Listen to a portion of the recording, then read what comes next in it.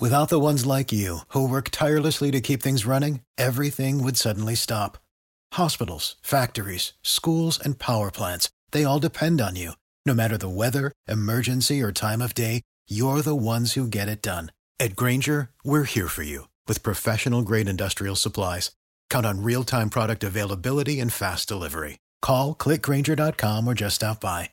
Grainger, for the ones who get it done.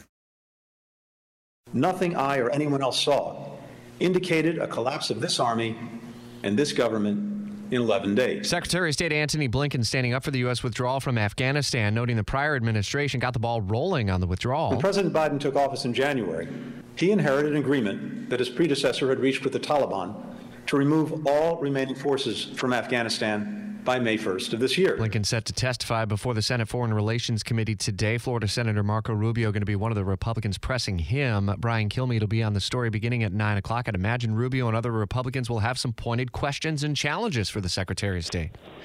Yeah, I mean, it was pretty clear. Number one, you got to show up in person. He's at the State Department. And, you know, I know the House isn't in session, but most of them were there. Show up in person. Evidently, he would kill while they were asking the question. They would go dark. So he could have an open book test. So he's scrambling. Not that they needed one because the theme was pretty clear, Rich. It was, blame Trump. This is the deal I had. My hands were tied. At least I got 6 more months.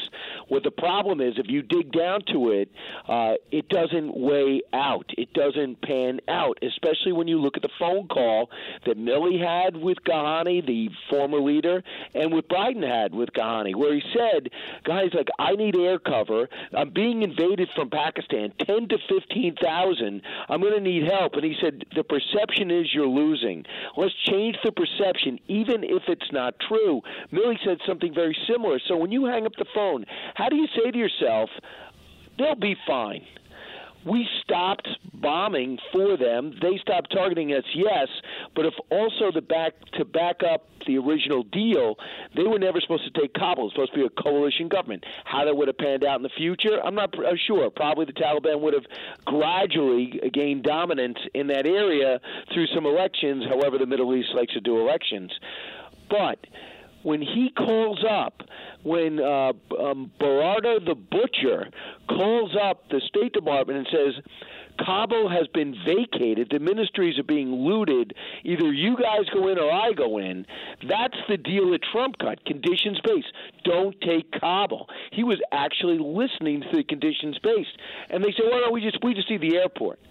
Okay, we're going in then. And they said we never expected to walk right into Kabul like that. But these night letters of saying, if you fight, we will kill your family, and here's your address.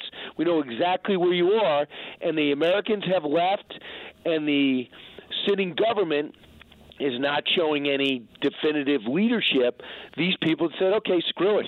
Put down my guns. I can live. My family doesn't die, and I won't fight. Every province fell.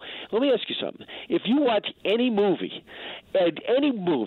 and no one's fighting back, why would you think that the capital is going to stand if no province stood? How does the General Milley say, I had no idea they were going to fall? How does the Secretary of State said, I have no idea this place was going to fall, I'm going to the Hamptons?